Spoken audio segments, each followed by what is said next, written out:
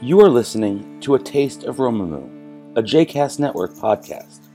For more information about Romamu, please visit romamu.org. For more information about the other JCast Network podcasts and blogs, please visit jcastnetwork.org. A few months ago, I sat with a congregant who had just lost her father. She was heartbroken. But what was worse than the loss was that she and her siblings had fought over his care, and now after his death, they couldn't hold each other in mourning as they continued to fight over the remains of their childhood home.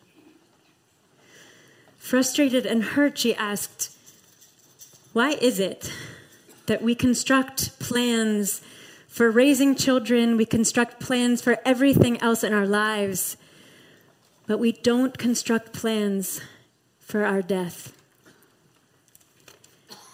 We need a blueprint. This week in Parshat TERUMAH, Moshe begins to receive dictation for the ultimate tavnit, the 6-chapter blueprint for the Mishkan. A pied-à-terre for God, a house in which to contain the uncontainable, divinity, holiness, the ineffable. But it wasn't in the original plan to use a blueprint, or to build a Mishkan for that matter. This was plan B, b'diavad. Just ask Rashi, or Rashi's Talmudic predecessor, Rabbi Yishmael. Because you see, the Holy Blessed One dreamt of a human divine dveikut, a unification that had no boundaries, that was complete.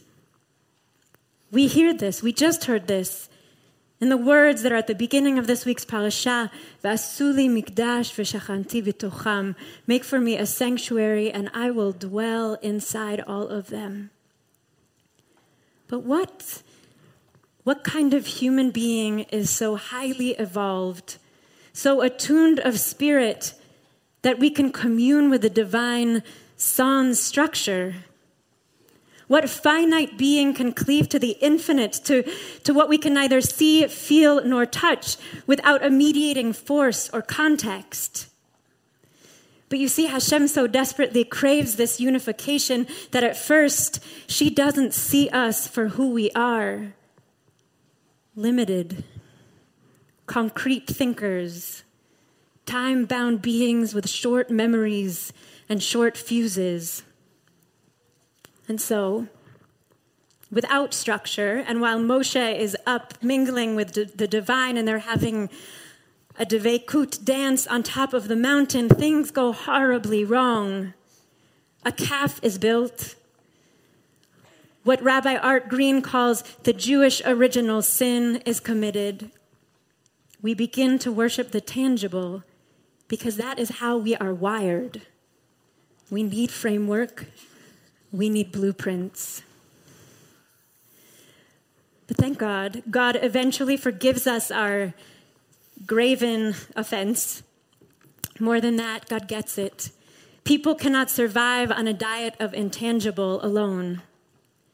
She approaches us with compassion, turning our constitutional limitation into a divine request. I've actually always wanted a home. Let me show you how to build it. Because we need blueprints and structure, and God gave it to us. The day after Thanksgiving, my immediate family gathers around the kitchen table. My mom, my dad, my sisters, and my brother-in-law. We face each other, and we begin to piece together our own blueprint to contextualize a different kind of ineffable, the ineffable, inevitable, the kind that I heard in that room listening to the congregant who lost her father. I want to know how many here have thought about what kind of environment, ideally, we would want to have when we are dying.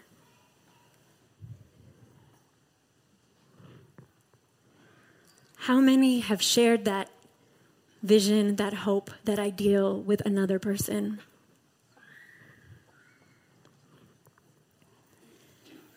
My family had not. Definitely not.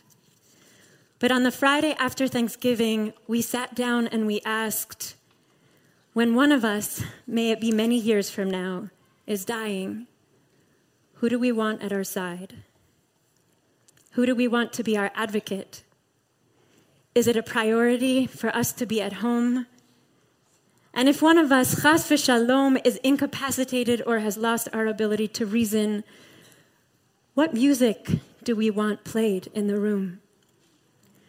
Do we want photos of loved ones to remind us who we are? And do we want to be resuscitated if we lose consciousness?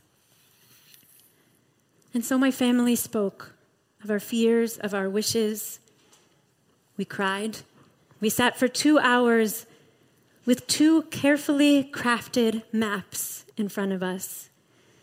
One document called 5 Wishes. Has anyone heard of this? And a guide from the Conversation Project, which is an organization dedicated to supporting these conversations among loved ones. I can't recommend it highly enough. Both 5 Wishes and the Conversation Project. Yes, they include the average advanced directive questions, but they go way beyond. What does life support mean to you? Not the generic term, but what does it mean for you? How far should a doctor or caregiver go to avoid pain? Do you want your hand held as often as possible, even if you don't respond? My family learned more about each other in this conversation than in perhaps any other in our adult lives. There were surprises, and there were some predictable responses too. My sister asked my parents, if one of you dies first, would the other want us to move in with you or vice versa? Without hesitation, my mother answered, over my dead body. Those who know my mother can maybe imagine. My father responded, wait, not so fast. I actually might be interested. But the greatest surprise of this conversation was the impact that it has had on the other aspects of our relationship. The laying of the map and thinking about death and talking to each other about it taught us even more about how to live, how to be in relationship with each other. Assumptions had been tested, old family dynamics brought to light, and we felt at the end of those 2 hours a new level of emotional closeness that was sustained and brought us together 2 weeks ago in love and gratitude as my mom celebrated her birthday, I won't tell you which one, in late January. The Mishkan and the blueprint to build the Mishkan started off as a concession to human limitation, and it turned into the greatest community-building exercise. While constructing a divine home for the future, and while paying attention to mundane details, we coalesced as a society. While the act of dying is very tangible, the moment of our death is unknown, when and how it will happen, not to mention what comes after. It's a mystery. It's scary. We don't really want to talk about it because it's morbid or unnatural to speak of, or the act of articulating a plan makes it just too real. But this conversation somehow created a container in which to help hold all of these unknowns. The conversation can also mean the difference between dying according to your wishes, knowing that every death is different and we don't always get to die with these wishes, but we can at least know what we want instead of not being heard or respected in the last moments of life. When I first went onto the Conversation Project website, I read powerful testimony after testimony from staff members and from people who had gone through this project, saying what it was like when they hadn't had the conversation versus what it was like when they did have the conversation. So I want to invite each of us, wherever we are in life, to engage our loved ones, family and or friends who have become our family. Sit facing one another, just like the cherubim in the Mishkan. And with the help of 5 Wishes or the Conversation Project, create your blueprint. It's scary, but it might be the crucial container that we need to help us prepare for the inevitable, and to allow us to be present in this very moment. Please rise.